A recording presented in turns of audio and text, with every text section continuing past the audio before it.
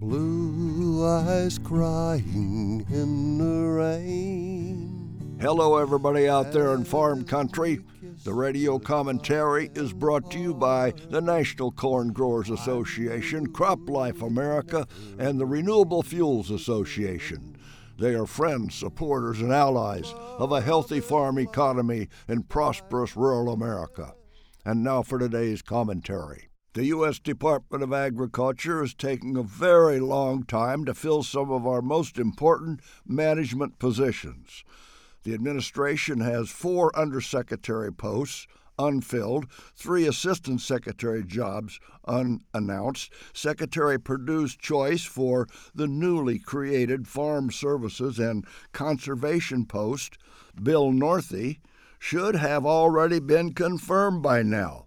But no, Republican Ted Cruz has put a hold on him. Cruz thinks that he can force some concessions on the renewable fuel issue.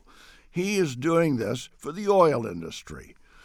Greg Dowd, our nominee to be U.S. Trade's chief ag negotiator, has been blocked by Senator Jeff Flake, Republican Arizona. Flake wants something out of the NAFTA negotiations on tomatoes.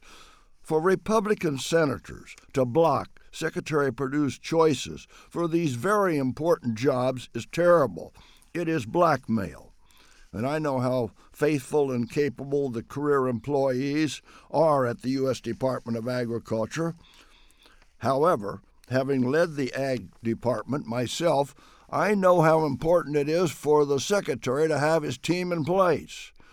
The other issue that I'll put on the table is much more positive: trade. U.S. ag exports in fiscal year 2017 jumped $10.9 billion to $140 billion, the third highest level on record. U.S. ag industry has run a trade surplus for over 50 years. Our trade surplus of $21 billion this year was up 30% from last year. And Secretary Perdue had this to say, I quote, "U.S. agriculture depends on trade. We hope to open additional markets. I'm a grow it and sell it kind of guy.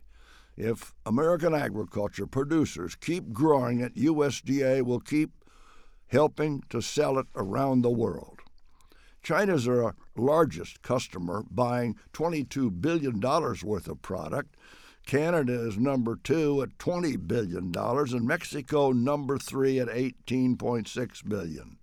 Soybeans are the leader in commodity exports, reaching $24 billion, followed by, you guessed it, corn at $9.7 billion. Exports are responsible for 20% of U.S. farm income. Now, I think the case is pretty clear. Don't screw up a good thing as we pursue trade negotiations with other countries.